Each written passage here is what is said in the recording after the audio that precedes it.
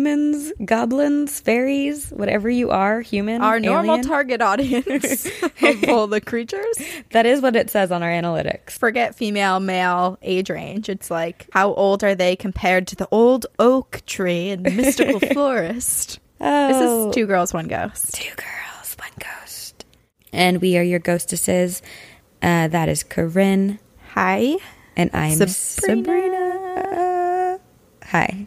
We will be doing our live show. When this episode comes out. Yeah. We will be sweating. Well, one of us will be sweating. Guess who? The other one will be blacking out. Guess who? It's going to be fun. I'm excited. This comes out technically 3 hours before our live show in LA time. So maybe people coming to our show can listen to this on the way to our show. Or if you didn't buy tickets yet, buy them right now and get your butt to the Hollywood Improv and let's go. Let's go. I drove past the Hollywood Improv last week and then you know how they have the upcoming shows on. Mm-hmm. It was like up to January 8th. So like I've just missed, like they're going to probably put ours. I'm going to drive by again this week and do a walkthrough. Okay. Yeah, do it. Yeah. So we got to figure out dinner plans because a lot of other people, well, this ticket option is sold out for the pre-show dinner. But I was like, is it weird for talent to go sit in the audience before and eat? Because I want dinner. I mean, I don't think it's weird. We should do it. Also, there's so much good food in Hollywood. True. Oh my gosh. Well, if you guys are going to our show in a few hours, just know we're extremely nervous. But we'll see you soon. Scared. Speaking of ghosts, I have lots of ghost stories for you. Please tell. So, first of all, I'll just say over the holidays, I went to Pennsylvania to visit my mom and my family. And then I went to Minnesota to visit Nick and his family. And the differences couldn't be more different because with my family, it's very like, so do you really believe in ghosts? At least with my extended family, like my direct family obviously believes in it. But my cousin was challenging me and was like, do you really believe in ghosts? And then when I went to Minnesota, it was like, ghost story, ghost story, ghost story, ghost story. We all believe in ghosts. It was great. So we like Minnesota fam. Oh, yeah. We do. Oh, I also got seen in Minnesota. Your first time getting recognized.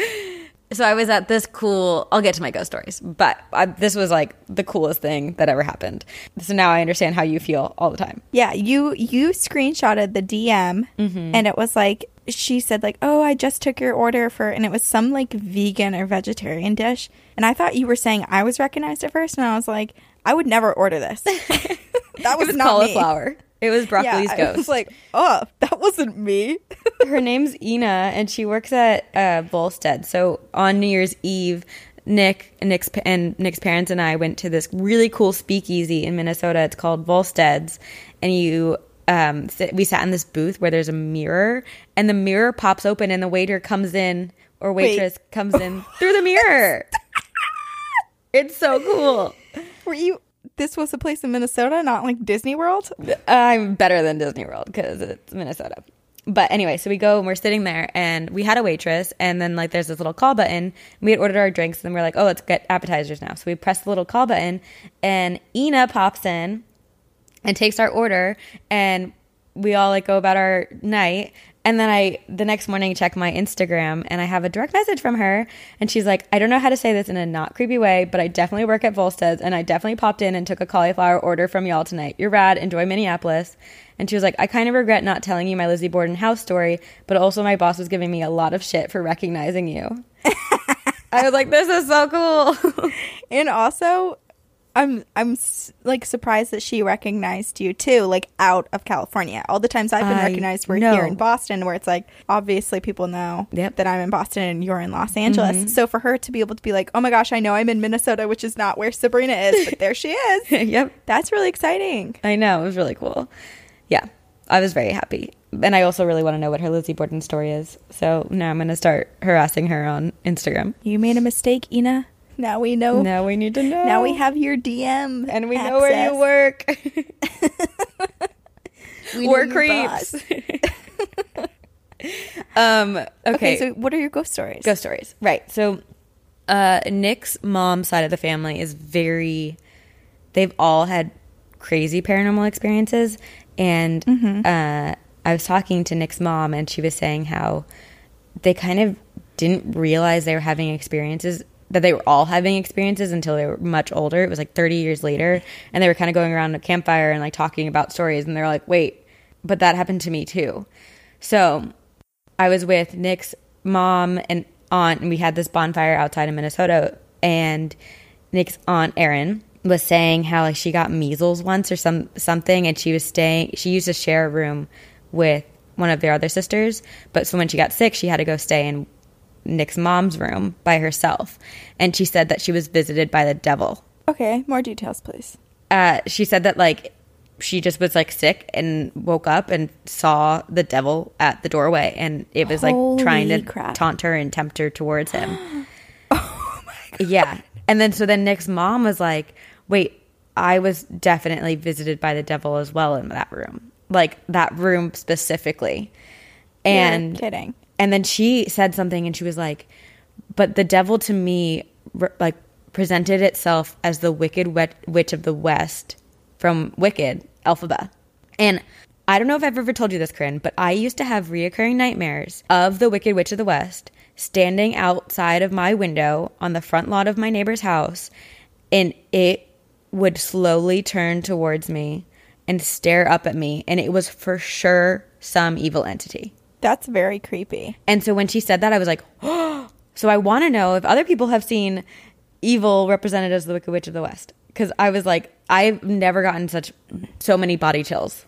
It also makes me wonder if perhaps this is going into past lives. You know how they say like souls travel together. There's a few souls that like you'll live many lives with. I wonder if you were always supposed to like meet Nick and be with his family. If maybe it's not even about Nick. Sorry, Nick. But what if you're traveling souls with like his mom and his grandma? And we're just seeing the Wicked Witch of the West because that's connected to a past life? Yeah. Yeah. I don't know. I mean, I like the idea that I'm connected to his family, but I don't know. That's scary. Okay, but then, so Erin, so Nick's aunt, lives in a haunted farmhouse, and they have seen so many spirits there. Nick once was like drinking in the basement, and a wall, like a door that was basically had no way of falling, fell on top of it, like fell on them as they were like laughing and giggling, and this like spirit like knocked the door down. And then Erin one night was sleeping, and she felt someone walk into her room, and then like saw this man sit on her bed. It was like an old man, and she yelled at him and was like, get out. And then she felt like so instantly bad because she knew that the spirit needed help or wanted something, and then she never saw him again. But she says that she like sees and deals with spirits like all the time, and she listens to our podcast. Thanks. Yeah. And there's another story that I'm gonna butcher because we were drinking a little bit. So one of their family members had been living at another old farmhouse, and they have loads of ghost stories. We spent hours around a campfire just telling ghost stories, and I was like, these are my people. Isn't that the best? It's like you go home, it's whenever you're around people that you're not around every day, like relatives or family friends, and then suddenly you get loads of stories. Yep. And then I started reading people. When my cousin was challenging me, I wanted to pull up emails from our podcast and start reading them to him, because I was like, you don't get it. This is real. People experience this all the time. Well, and some people just like to argue, so I don't even argue with those people. Yeah. Well, like, do you really? I'm like, usually whenever someone's like, so do you believe in ghosts? I'm like, well, I grew up in a house that's spiritually haunted, and then they usually ask me to tell stories, so I usually tell some of the bad ones so that they're scared. Yeah. And then when people ask about the podcast, I always say, do you want to see a ghost photo? And then I'll pull up usually the plane crash one. Yeah, that one's really good. Well, sad, but that's just so clear. It's so clear and so frightening. So my cousin, when he was arguing with me, he was basically like being like, so you believe in ghosts? Like, I don't believe in them. And he was like, I just want them to prove themselves to me. And by the end of the conversation, he's like, well, I believe in them. I just want them to show me a sign. And I like hardly even contributed to the conversation. Like, he just kind of talked himself in a circle and was like, okay, well, I do believe in them. And I was like, that's kind of how most people are, right? Like, we want proof of it, but people believe in it. It's one of those things too. You got to tell him to chill out. His energies, he's too eager. Well, that's what people say about me and aliens, and I still haven't been visited by them. So It's like when you're trying to approach an animal, and if you get a little too neurotic, they're like, whoa, buddy, don't touch me. I was going to let you before, but you just ruined it. It's like cats, specifically. Yeah, specifically like cats. Although I met every week I meet my favorite dog. All the dogs are my favorite.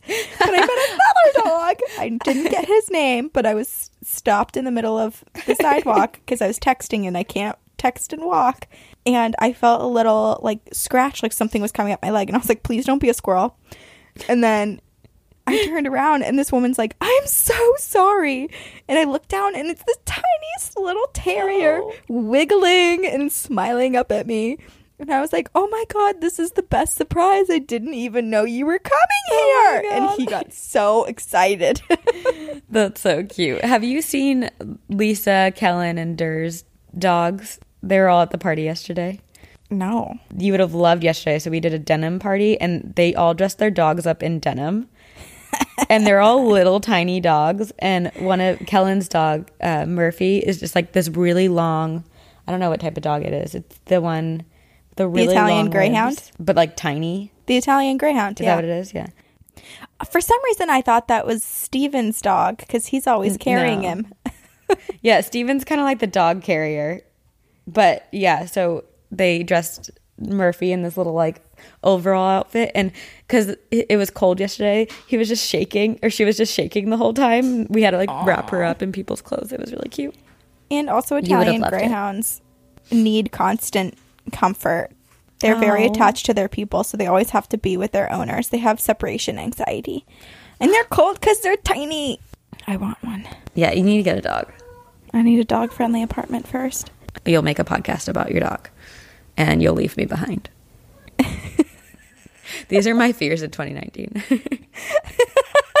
That's the nightmare I have now. I don't see the Wicked Witch of the West anymore. I see Corinne starting her own podcast with her dog. Well, Sabrina, here's the number one reason why that would never happen. It's because when you and I started the podcast, I couldn't figure out how to link up an RSS feed to iTunes. You had to do it. So I don't even know how to start a podcast. All right, fair. And I won't help you. I watched 30 hours of YouTube. You watched 2. And you were able to do it. I take pride in my knowledge of technology. Yeah, that was good for you. Proud of you. Okay. So I think you're first this week. Yeah, because we posted our show for last week from the Outliers Podcast Festival. Correct. So the topic we picked was doctors and nurses. Specifically. Not as much hospitals, which we'll cover eventually. I think we've done it, but we'll do it again because there's just so many. We better do it again because when we first started doing this week's episode research, I did hospitals. So I already have mine ready for when we do it next. Well, I kind of did a hospital that has a nurse because it was hard to just find a nurse. Okay, yeah. It was. Okay.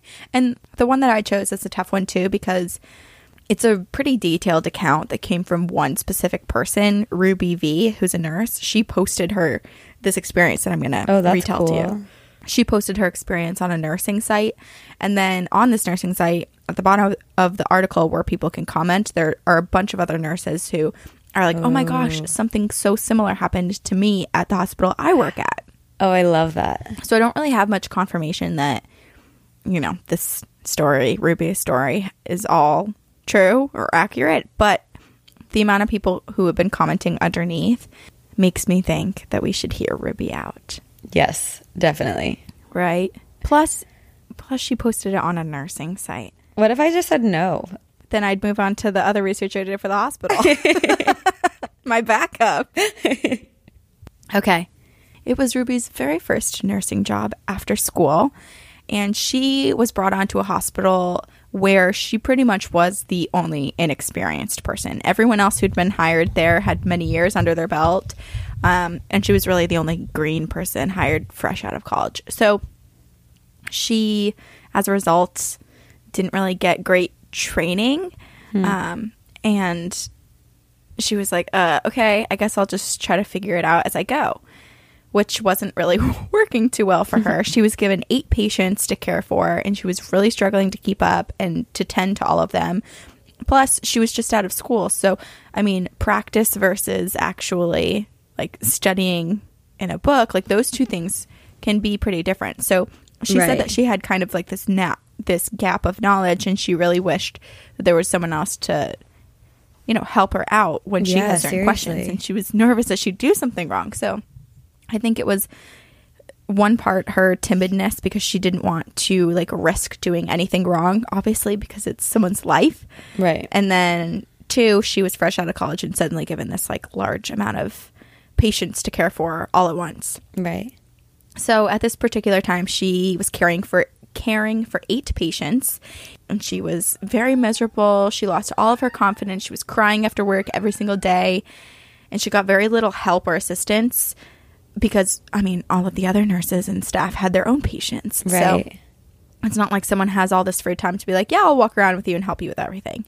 But like, that's such a bummer, because I feel like that's how it should be set up. You know what? I feel like maybe it's just because I'm in Boston and this is like a hub of hospitals and nursing programs, but and I feel a lot like of there's schools. So many people going into the healthcare industry now that hopefully we'll have no shortage of helpers. But yeah, so she did say that she got a little bit of assistance here and there from different nursing assistants, but that wasn't like a huge help too, because like some of the people that were helping her didn't exactly know all the things that she had questions about.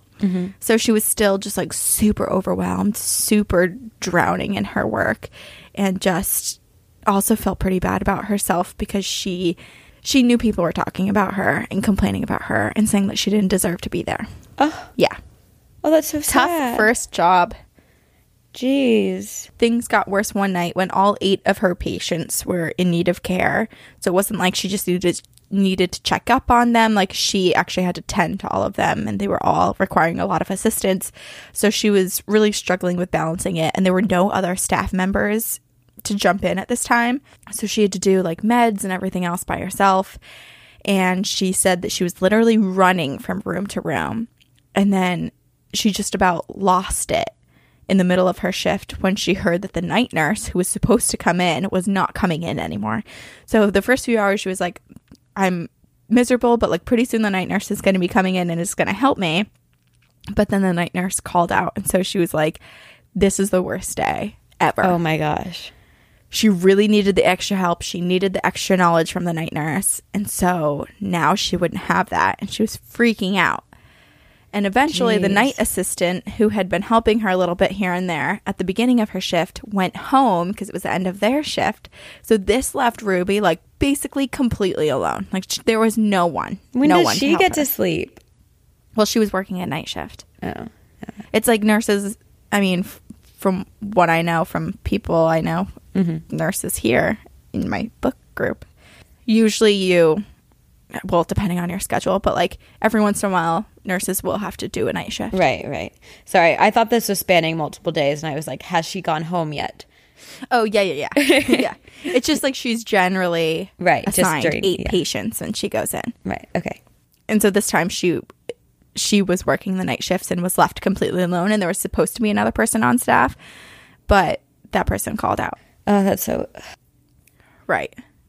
And then she was assigned more patients, and she was just like praying that she would not cause any deaths over the night. And she was just stressed as I feel stressed right now, even trying to retell this story. Yeah. She was reminded by other staff there that was like not, just, obviously in the hospital, there's going to be other wards and staff members around, but not necessarily ones that are assigned to her area and to help her. But there were other people around, and they did remind her that she needed to do hourly checks on each patient. And so she was supposed to check in on every single patient every hour. So you might be like, okay, well, that makes sense. You just pop your head in and you say, hey, how you doing? Good. Okay. All right. Bye. But when you have a bunch of people who do need help, you don't just walk in and can leave within 3 minutes. Like she has to check on vitals. She's distributing medicine. She's replacing any old wrappings. She might have to do certain tests, urine tests, blood tests. She has to give whatever sort of care that's needed in the moment. And so it's not that easy to just like pop in and check on 8 to 12 patients every hour.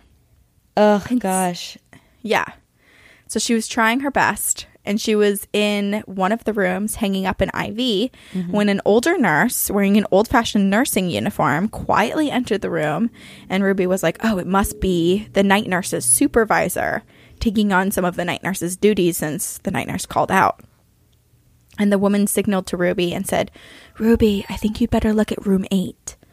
And so then Ruby went over to room 8 and she found a patient, an elderly woman who had tried to get up from her bed and ended up getting like tangled in her sheets and was kind of like half hanging off the bed. So Ruby got her situated. Wow. And then the older nurse came in again and said room 6 needed some assistance. So Ruby went to that room and found her patient was in respiratory distress. And so she called the doctor, which is what she was supposed to do, going through the procedure of what to do when someone's, can't breathe. Wow. So Ruby was a little stressed out because obviously room 6 and room 8 had some incidents that required a lot more time and a lot of stress. And she missed checking on a few of her patients every hour like she was supposed to.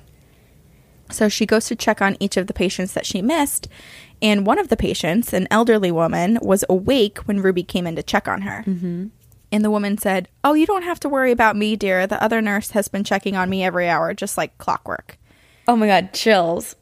And Ruby knew that she was the only nurse in the section. And so she checked with a couple of the other staff members working in other sections.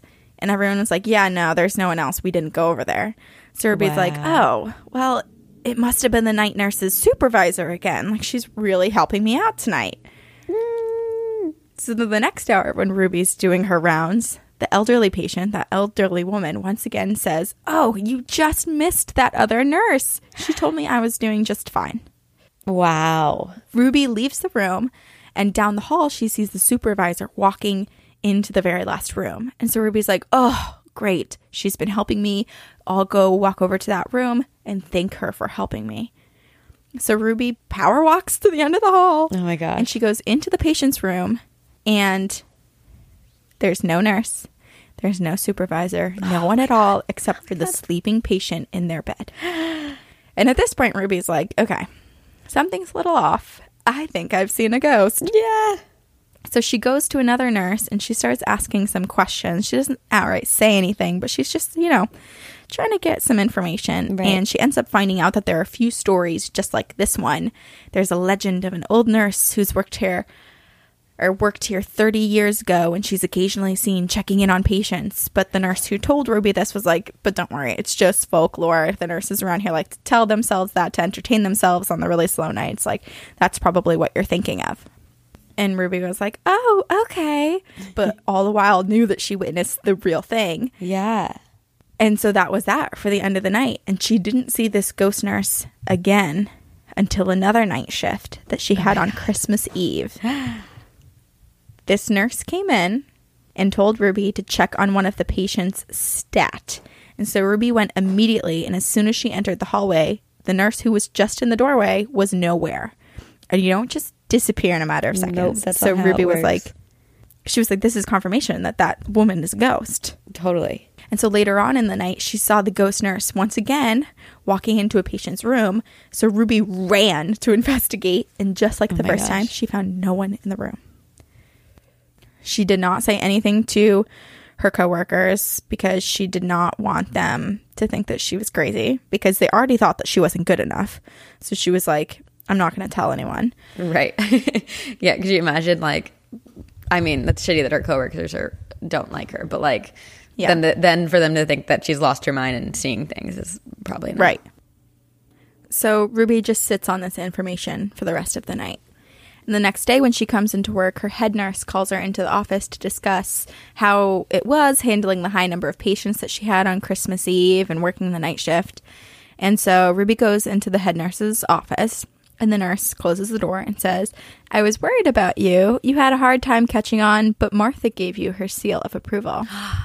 And Ruby goes, sorry, who's Martha? Oh my God. And it was then that the head nurse opens the desk drawer and pulls out an old photograph of a nurse who used to work in the hospital many years ago. the exact person in the exact uniform that Ruby had seen. Oh my gosh. And so Ruby's trying to play it cool at this point and not tell her boss, like, oh my God, it's a ghost. Like, are you testing me? Like, what's going on? Yeah. Right. I know, like an evil prank or something that the whole hospital is playing on her. So she's trying to play it cool, and Ruby asks what the woman's role is at the hospital. Like, who's Martha? Like, what does she do here? And then she was like, I'm curious because that woman in the photograph actually helped me out during my shift last night. Right. And the head nurse tells her that the woman in the photograph, Martha, was the head nurse before she was the head nurse and was actually the one that trained her on the job. What? So Martha actually ended up passing away in that hospital and supposedly in that office where they were standing when she was the night nurse. She must have had a heart attack or something and passed away right there. Oh my gosh. And many people have claimed to see her on difficult nights when it's hard to get to everyone and send to everyone and they feel understaffed. Wow. And the head nurse then said to Ruby, well, if Martha thinks you're worth helping out, then you're going to be a good nurse someday. Someday, but not now. Not now, Ruby. Not quite there yet. So Ruby only saw Martha one other time when Martha let her know that her patient was dying. Oh. But Ruby believes that Martha is actually still around, just possibly not presenting herself to Ruby directly, because occasionally Ruby will walk in and her patients will say something like, oh, that other nurse checked on me already. Wow. I wonder if her name is Martha, right? The ghost? Yes. I wonder if Martha has found another nurse who needs more hands-on help, and so she saves her energy to appear to that nurse and has decided that Ruby can handle most of it on her own. Right. I just love that thought, that it's like, in that first night, it's like Ruby didn't know. Yeah. Like, Martha helped out so much. She was so present, saying like, oh, hey, honey, like, and tiptoeing in to not disturb the patient, like really quietly, like, oh, hey, Ruby, I think you need to check on room 3. I know. I love that. Oh my God. Like, hey, hon, can I interrupt for a second? Yeah. I think we need some assistance over here. And she told her every time that they really did need assistance. Yeah. And then that one patient who was awake was like, oh yeah, she's been coming in every hour and doing the checks. You don't need to. I also love the idea of like a job where the seal of approval comes from a ghost. And they're all on board with it. They're like, oh, Martha helped you? Okay, I guess you have potential. Martha likes you, so we'll keep you on. Yeah. It's also surprising to me that it was thought to be like folklore around the office, around the hospital, but the like head nurse was like, oh yeah, no, that's the person people claim to see and pretend is not real. Yeah. Was my supervisor. Wow. When I first started. Yeah. Ah, that's so cool. A helping ghost. I like that. That's a nice, happy story. Yes. Head nurse Martha. Yeah. That's cool. That's awesome. Okay. So I kind of cheated then and did more of a hospital route, but it has a nurse, because I don't know what was going on in my mind, but I was like, oh, it has to be I kept seeing posts from nurses and their experiences, but I was like, that's not what the topic is. I have to find a ghost of a nurse or a ghost of a doctor. Anyway, mine does have a ghost nurse, but it's also a hospital. So it's called Beechworth Lunatic Asylum, and it's also known as the Beechworth Hospital for the Insane or the Mayday Hills Mental Hospital Ward. I'm assuming it's abandoned now? Yes, ma'am. Based on the name, Lunatic Asylum? Correct. I mean, some of the buildings are still utilized for, or like have been repurposed for other things, but it is mostly abandoned, and it is located in Beechworth, which is a town in Victoria, Australia.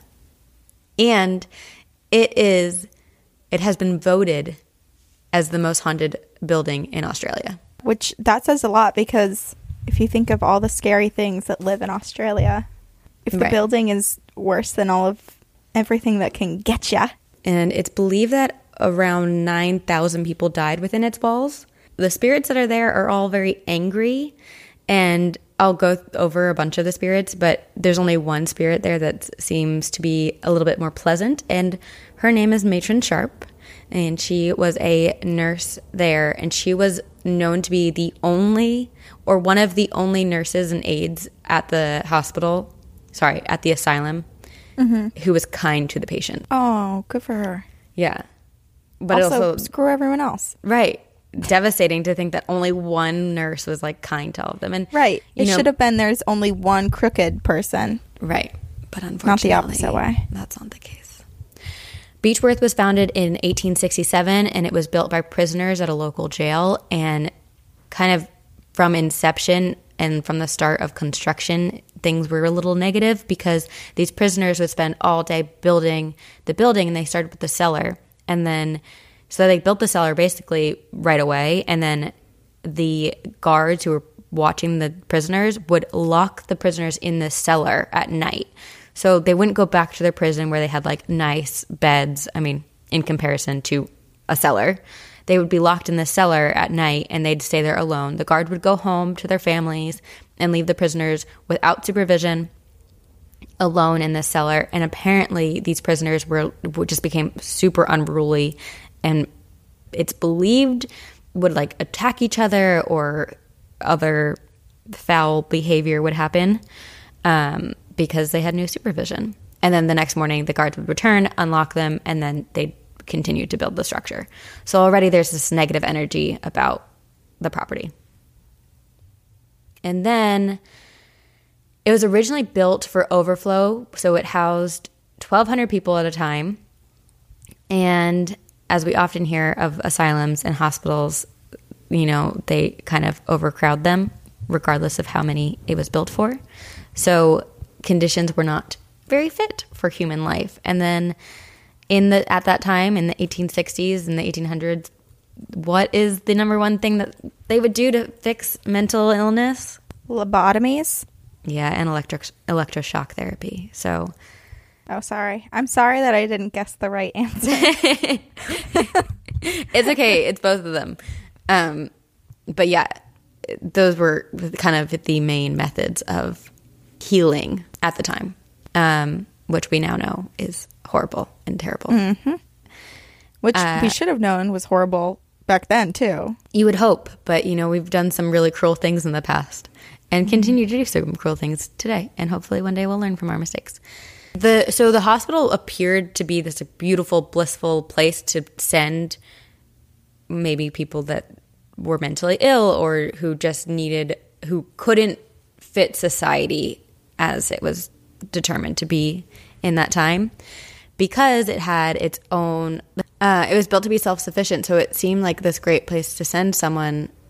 And they had a hospital, they had a farm, orchards, gardens, animals, fields, stables, a barn, tennis courts, cricket pavilion, a theater, a toy shop. Like, it just, in theory, it sounded like this great mental institution. Mm-hmm. But on the inside, it was just cruel happenings and horrible. And they had these walls called the Ha-Ha walls, which is literally just like describes what this asylum was like, because what these walls are is like, on the outside they look like they're really short, so it looks like it gives the idea that the people inside the asylum are not being held against their will. But on inside of the grounds, the walls are built into these trenches, so they're way taller. So if you're inside the property, there's no hope or no way to escape over that. But on the outside, it looks like this beautiful, peaceful land. Oh.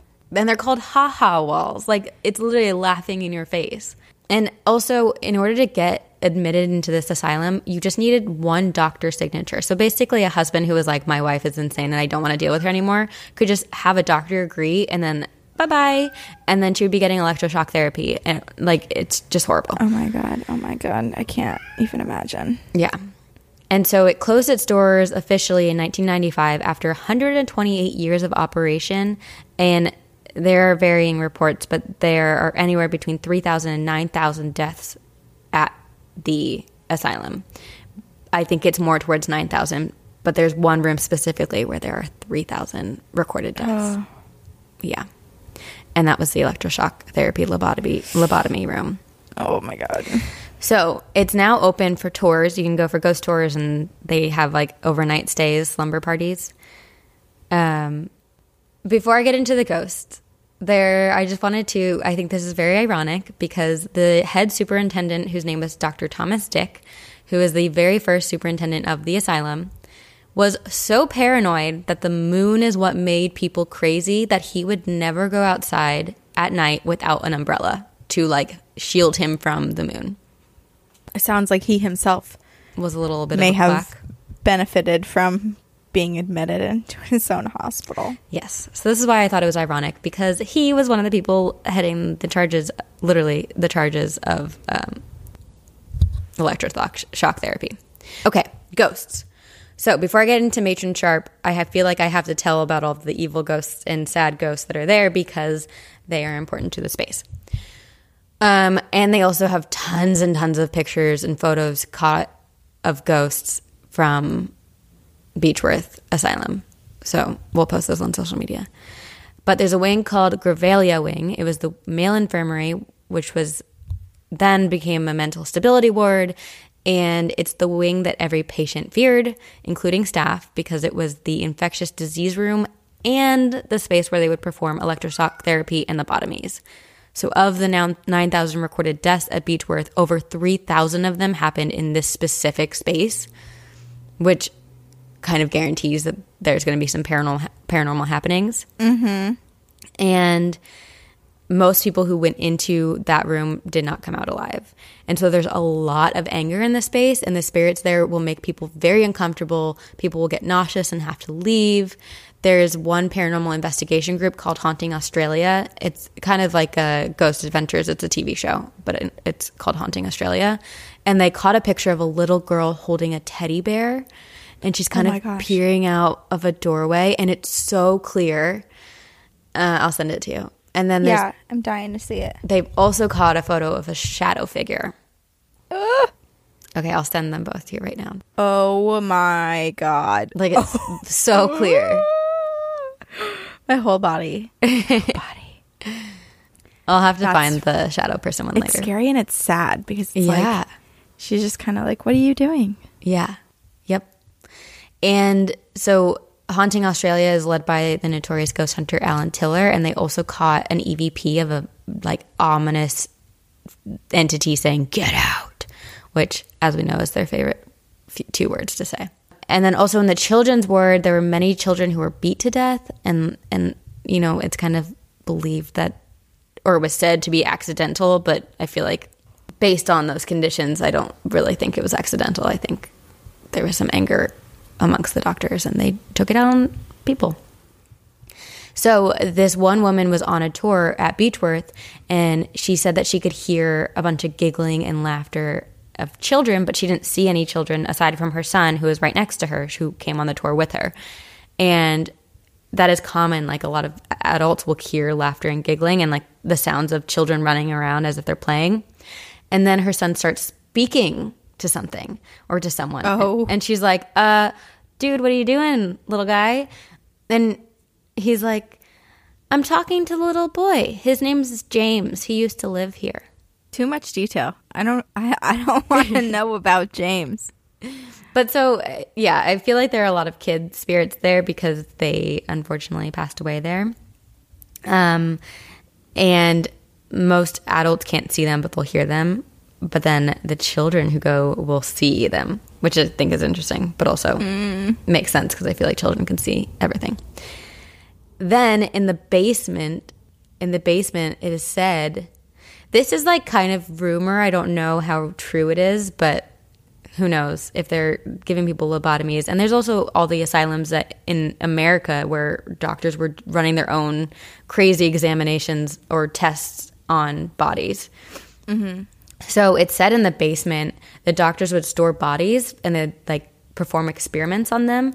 And there's also a rumor that they would perform demonic rituals and sacrifices down in the basement. So Jesus. I don't know. Take it with a grain of salt. But that is just what I read. Right. A lot of patients actually went missing. And so like so I think this is where the rumor came from. Like, patients would go missing and the doctors would cover it up and just say like they ran away or like an accident happened or like, oh, we never had record for that patient. And so people believe that like these are the patients that they ended up using for their rituals.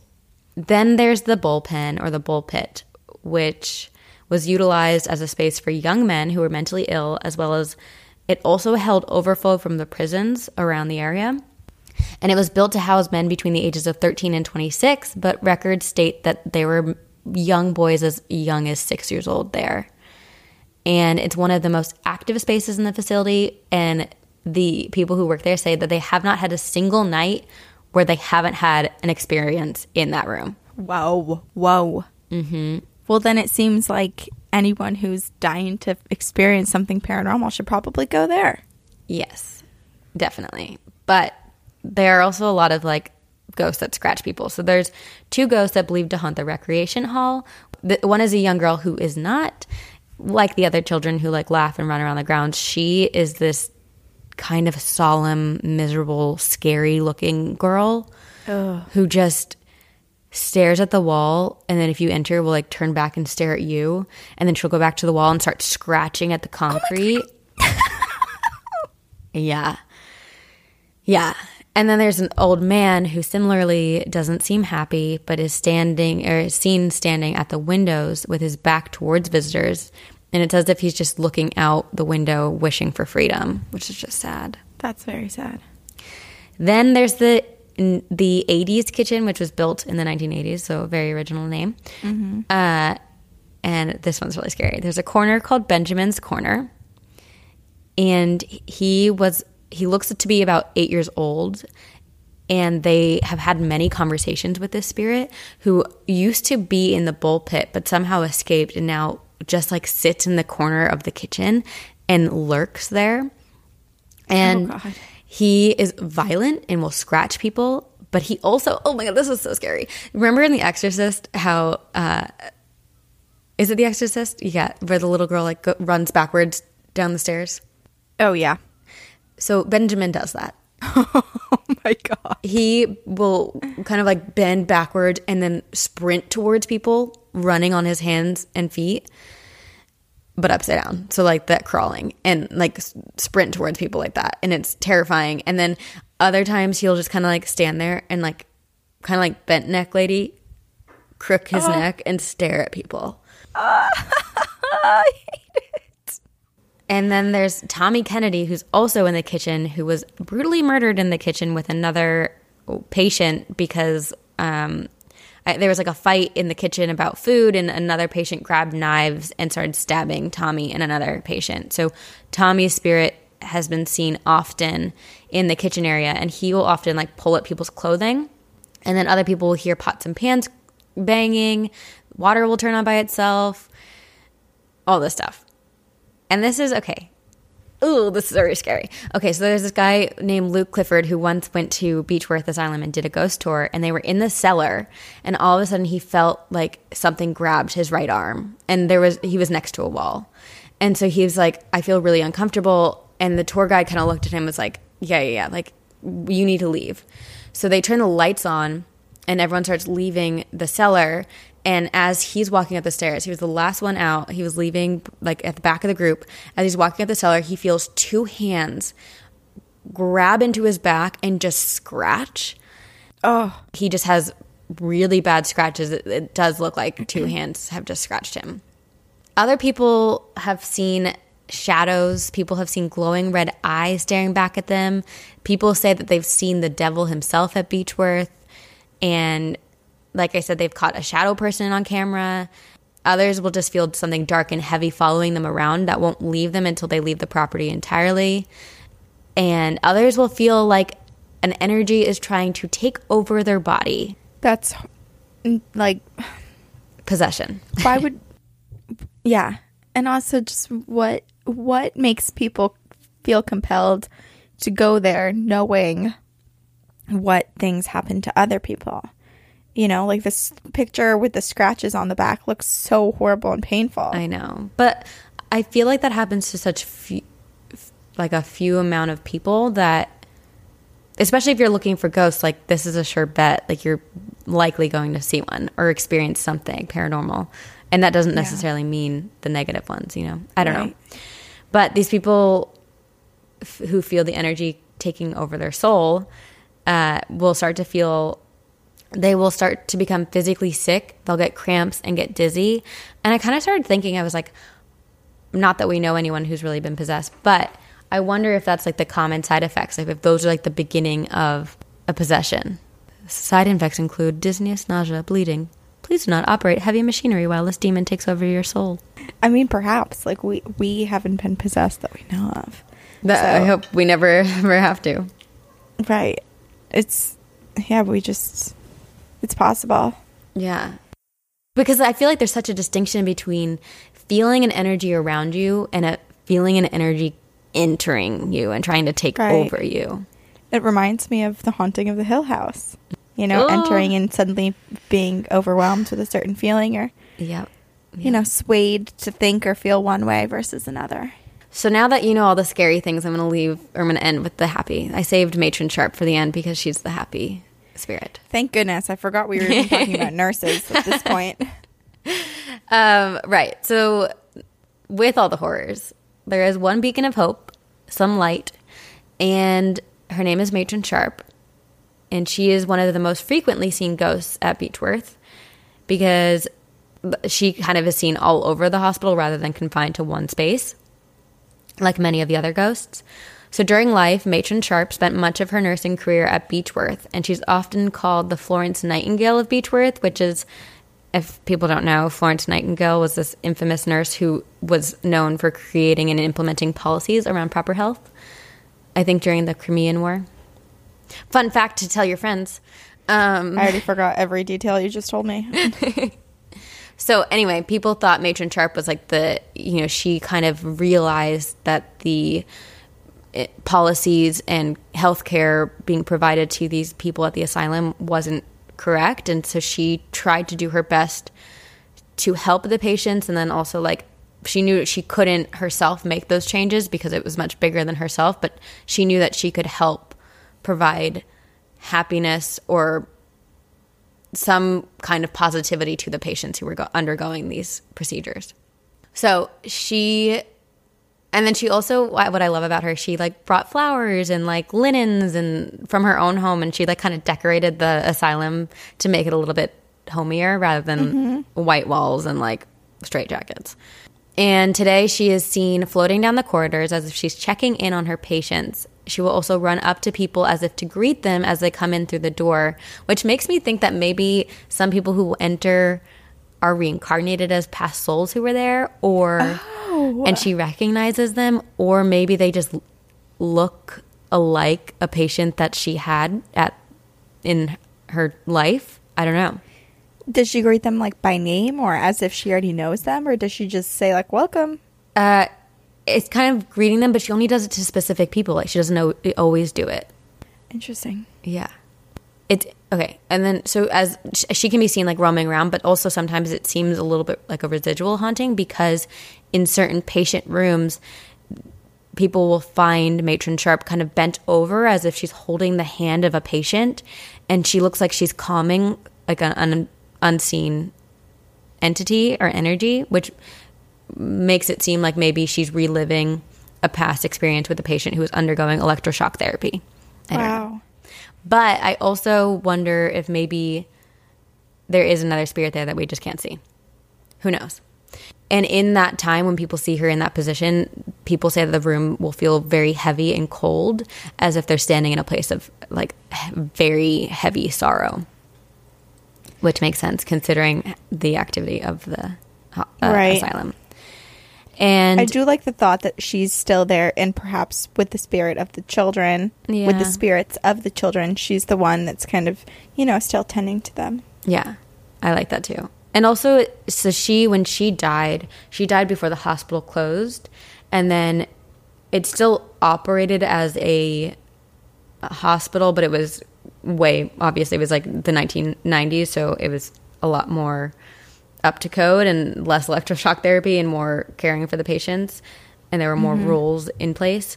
But it was said that nurses who worked at the hospital then would see Matron Sharp's spirit, and Matron Sharp would go into patients' rooms and just sit with them and kind of talk to them and take care of them. Very nice of her. Yes. We have 2 nice ghost nurses this week. And a lot of scary ones in mine. But I feel like they're other horrifying spirits in your hospital. But they're just angry because of everything that went on in their lives and all the injustices that they faced, you know? I feel like I don't blame them for being angry or miserable or wanting revenge because they were treated so poorly.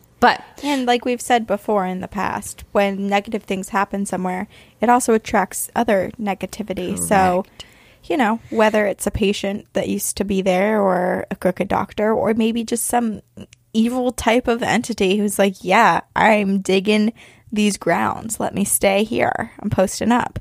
Could be any of the above. I've been reading so much about mental institutions just for something I'm writing right now. And so I watched One Flew Over the Cuckoo's Nest and I'm reading The Bell Jar. And it's just so sad. I know they're fiction, but it's just at that time, the way that we treated people with mental illness is just very sad.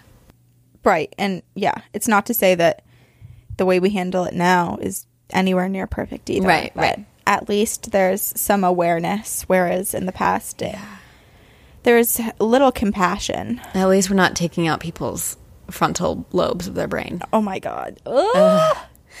And okay, so just leave it on this. The remaining building and grounds are used as a hotel and a conference center by La Trobe University. And I'm sure people see ghosts all the time there.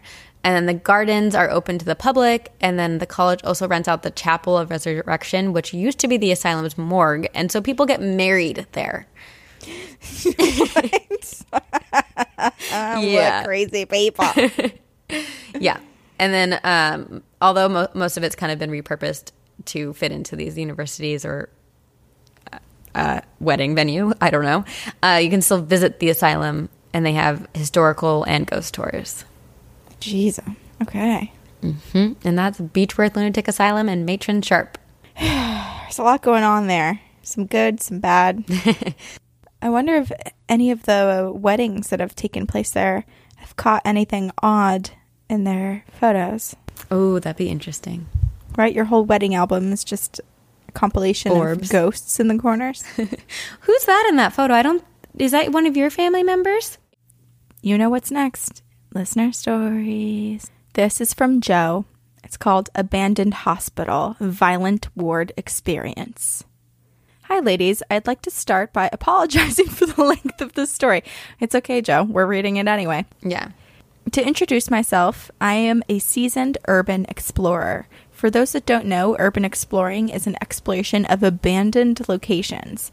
I've been doing this for 7 years along with professional photography, so I take this very seriously and professionally. This is the first disclaimer to my story. That is a really cool job. So cool. Urban explorer. That's awesome. I'd be scared to do it alone. I hope that there's a team. Last weekend, I went to an abandoned psychiatric hospital that opened in the early 1800s and closed in the late 1990s. I had been here once before in January 2017 and experienced no issues whatsoever. This particular morning was like many of the mornings I have gone exploring. My partner and I woke up in the middle of the night in order to be inside of the building before the sun rose. Oh, God, I didn't know that's how they do it. Yeah, you have to be there before the sun rises? Jeez. This is a common occurrence since it's easier to not be seen at night. Oh, okay. Well, that's the explanation. Because they're trespassing. The cover of darkness works in our favor. We entered the building at about 6 a.m. and made our way up to the top floor. We found a room that was full of comfortable chairs and sat down, awaiting the sun to arise so that we could start shooting. We were in this dark room with only the fluorescent lights of the building's spotlights seeping through the cracks of the sealed windows, relaxing, chatting, scrolling through our phones before we decided to close our eyes and get some rest before we started shooting. I closed my eyes for maybe 2 minutes when I hear 4 heavy, boot-like footsteps from the stairwell that was right outside of our room. My first thought was, oh shit, it's security. They must be in the building.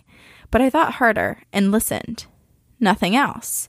No voices, keys jangling, footsteps, radios, nothing. Just silence.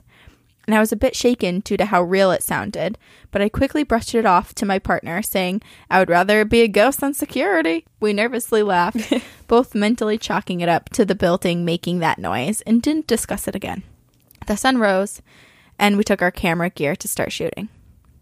the sun rose, and we took out our camera gear to start the shooting. After about 20 minutes of shooting, my partner suggested we go down to the violent ward and shoot the ECT room. Once again, for those who don't know, the ECT is electroconvulsive therapy, aka electroshock therapy. In this room is the original bed, the EEG machine, and the shock machine itself, named Master Shocker. I had photographed this room in 2017, but my photo was not in focus, so I was eager to go back. The violent ward is exactly as it sounds.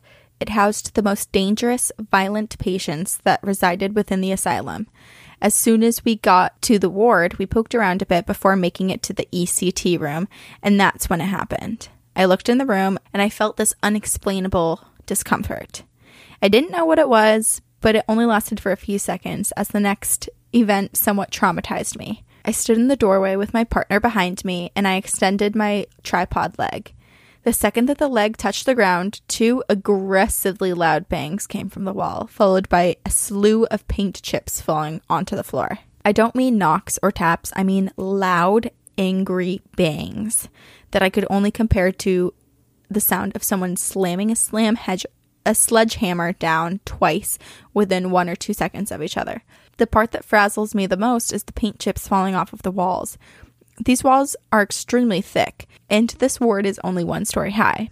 There was nothing that could possibly exert that much force in the building that would affect the peeling paint chips on the wall in a way that they would come crumbling off of the wall. I was shocked and horrified, and I took a photo and had to leave the area immediately due to discomfort. After we left the violent ward, we continued shooting other areas of the hospital. Everything seemed fine until we were preparing to exit the building. We were underground, in the tunnels, preparing to exit out of the basement door. All of our gear and flashlights were put away, so we were standing in the complete darkness. Before my partner opened the door, we heard voices, but not human voices. They were seemingly disembodied. They sounded like multiple whimsical whispers. We didn't take a second to discuss, we just bolted out the door and discussed it later. Now, it's not done here. Side note, I photograph on film, so I cannot see my photos until a few days later, after I develop and scan them. I was extra curious about the shot from the ECT room in the violent ward, wondering if I would see anything paranormal on the photo. After developing and scanning, at first glance, it looked fine, but then I zoomed in. Every part of the photo that was the actual machine/bed in the room is extremely distorted in a dark, almost burned looking way. Other areas of the photo, such as the wall, light, and windows, don't have any of these artifacts on them. None of my other photos looked like this, even though 3 others were scanned at the same time. I rescanned the image a few days later, and the photograph looked as normal as it does in real life. And that is my true story of what happened to me only 2 weekends ago. I can honestly say that in the 7 years that I have been doing this, in the hundreds of abandoned hospitals, prisons, institutions, etc. that I've been inside of, I've never had something quite as memorable and spooky happen to me. My partner, who was a hardcore skeptic, has since revoked all of his skepticism and claims it was the weirdest, most unexplainable experience in his life. Happy Halloween. Oh, she sent this in October. Happy Halloween, my best friend and I love your podcast and always look forward to new episodes. I hope to hear you read this story someday on the podcast. Hey. See you on the other side. XO, Joe. Damn. Okay, when she said that she had that weird feeling when they walked into that room, I immediately thought maybe she was experiencing what it felt like for a spirit to be shocked. Oh my God. Yeah, I don't know. I think there's just probably darkness there. Something creepy, and it's just like the fight or flight kicks in. I feel like an urban explorer would experience so many different ghosts or paranormal entities. Yeah, and you can totally go into like a rabbit hole on YouTube with urban explorers coming across creepy things like weird noises and like abandoned mines and voices. Oh gosh, so creepy. But I'm glad to hear that Joe, I mean, this is obviously frightening, but I'm glad to hear someone else was with her during the experience. Yes. And that usually nothing does happen, you know? Yeah. Yep. Because it's not like she's actively going ghost hunting. She's going to photograph abandoned places. So she's not seeking out these really scary experiences every time, I don't think. Right. Yeah. Yeah. She's not looking for ghosts. She's not looking for the ghosts. Okay, this is from Mikkel, and it's titled Doppelganger. Hey ladies and ghosts, I just listened to episode 47, The Glitch, and I wanted to share my doppelganger story. Merriam-Webster defines doppelganger as a double, or an alter ego, or a person who has the same name as another, or a ghostly counterpart of a living person. I grew up in Palm Springs, California. It's a small city with a pretty good-sized population. And all my life, I heard stories of my double. A lot of it was random and silly, people easily confusing me for someone else. I even had a few friends that looked a lot like me. So I understand how people can make a mistake like that. Someone would say something like, I saw you at Shakey's Pizza last Tuesday when I was at my dad's house in a completely different city, 2 hours away on this said Tuesday. I hear this, shrug, and say, that wasn't me. In these situations, no one speaks to me or anything. They see me. No big deal. Mistaken identity. There are 2 incidents that stand out, though. They both happened relatively close to each other in 92 and 93. The first incident happened as my mother and I were heading out. We were walking through my apartment complex towards my mom's car, and as we were turning a corner, we run across one of our neighbors. Now, first off, I'm not going to lie. This lady was a known disturbed person. She was pretty intense and would have episodes. In fact, my memory is that a week before this incident, she was taken out of the apartment complex by an ambulance. But I'm not 100% sure on this memory, but I do remember seeing her screaming at night as paramedics wheeled her out on a stretcher through the complex. Jeez. Now, when my mother and I see this woman at this time, she grabs me and gives me a bear hug. Needless to say, I was a little scared. She says, "You got out," and then laughed. I'm so glad. Suddenly, she paused when she saw my mom and got real quiet and said, "Oh, sorry, I didn't mean." She trailed off, but my mom insisted the woman explain herself. The woman proceeds to tell us that I was in the hospital with her. She was in the psych ward and I was there too. At this time, I was either... Oh my God. I'm scared. At this time, I was either 19 or 20, and this woman was possibly 40. I know that doesn't make a difference, but she was worried about me and felt like I didn't deserve to be in the psych ward. Apparently, I was nice and gentle to her there and made a real impression on her. Unfortunately, hearing this news did not go over well with me. I quickly denied it. My mom was my alibi because I was home during the time the woman thought I was at the hospital with her. She got real quiet, apologized, and walked away. That woman always looked at me with a strange look and a little bit angry at me after that. I blew it off. I mean, she saw me in a psych ward. But all of that changed after the next incident. I love comic books. I learned how to read at 3 by reading the Fantastic Four and the Incredible Hulk. There was a comic book store on Palm Canyon called Desert Comics. I was a regular. In fact, at this time, I spent a lot of my time in the store because there was a hottie working there that I liked to flirt with. One day, I walked in to buy my week's new issue, and I don't know if they do this anymore, but back in the day, comic book stores would grab your titles the day they come in and put them in a bin for you. That way, you can conveniently grab your comics when you had the bread and not worry if they got sold out. This time, I was looking to buy all the books in my bin. I was a little late by a couple weeks, but it wasn't a big deal. The girl running the place looked out for me. This time was different, though. When I asked for my bin, the girl laughed. I didn't understand. Then she reminded me that the new books didn't arrive until Wednesday, which I knew. This was a Friday, I think. Anyway, to get to the point, she tells me I bought my books on Thursday, basically the day before. I told her it wasn't me and that I wasn't even in Palm Springs that day. I spent all day at a buddy's house in an adjacent city called Cathedral City. She apologized, but insisted that it was me. Not only did my doppelganger buy my books, but he hung out, like I always did, and talked to her. She said he bought all of the books. And at this point, I grabbed some of the books off the shelf and split. I was really weirded out. That girl knew me, but she was completely fooled by my mysterious double. Anyway, I feel like this was a glitch. Over time, I would hear about my double, but again, they seemed like mistaken identity. When I left the desert, I stopped hearing about a double. I guess it was just isolated to my hometown. Thanks for your show. I really like it. See you on the other side. Michael. Shit. I don't even know what to say about this because it's just so creepy. Yeah. Because it's so, like, it's not just one time. There's multiple instances. People who know him, people who don't know him that are convinced that they were with him. Right. And yet he has an alibi. It's not just like perhaps maybe he's sleepwalking or maybe he does have something going on and is losing gaps of time himself. Like, he has people who can say, like, what? No, you were with me in this town, or yeah, you were home with me this other place. And the first experience, like the woman thinking that he was in the hospital with her, is like, okay, that's fine. But then the fact that someone clearly impersonated him, it's like that for sure is a doppelganger. The other version of him was living out his life just the day before he was. Yeah, that's what confuses me, because it's one thing to see, to have people mistaken you, mistake you for someone else, or like think that they see you somewhere, but to actually actively go and pick up like the books that were yours, it makes me skeptical about this doppelganger. I once thought maybe it was just someone who looked incredibly like him, but now it seems like it's just a doppelganger trying to warm up to take over his life. This also could totally be a really interesting book, like a kind of crime mystery book where this guy was in a mental hospital with his neighbor, and he realized, and the neighbor's talking to him and is like, you look just like my neighbor. And he realizes that he can take over this guy's life when he gets out of the asylum. And so when he leaves the asylum, tracks down the real Mikkel and starts to like live out his life and tries to take over his life. You have to write this script.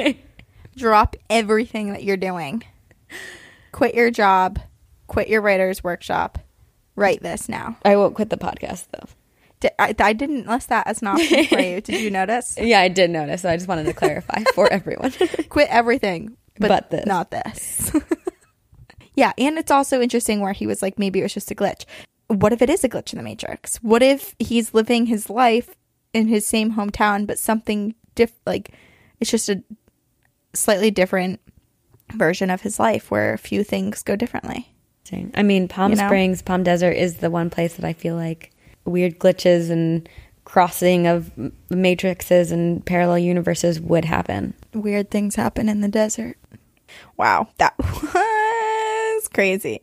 Thank you guys for emailing us. If you have ghost stories of your own, you can email them to us at twogirlsOneGhostpodcast@gmail.com.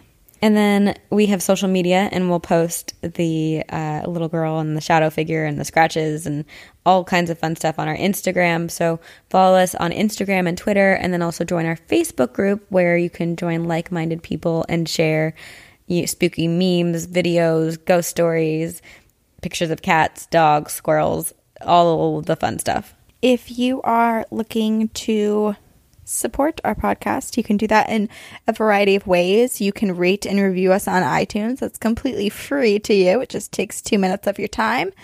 You can also buy merchandise. We have different designs that amazing designers who are also listeners created for us. So you can buy shirts, mugs, etc. They're all on our website and represent our podcast. And then you can also donate on Patreon, and all the money that we make on Patreon gets pumped right back into producing a better show for you and hopefully doing other cool things in the future, like live shows. Yes. And just a note, like, Corinne and I do literally everything for this podcast by ourselves, on top of having full-time jobs and other outside of work activities that we do. Yeah. And we research, we edit, we record, we respond to emails. Yep. We do try to social do media businessy things. We're learning about taxes. The hard way.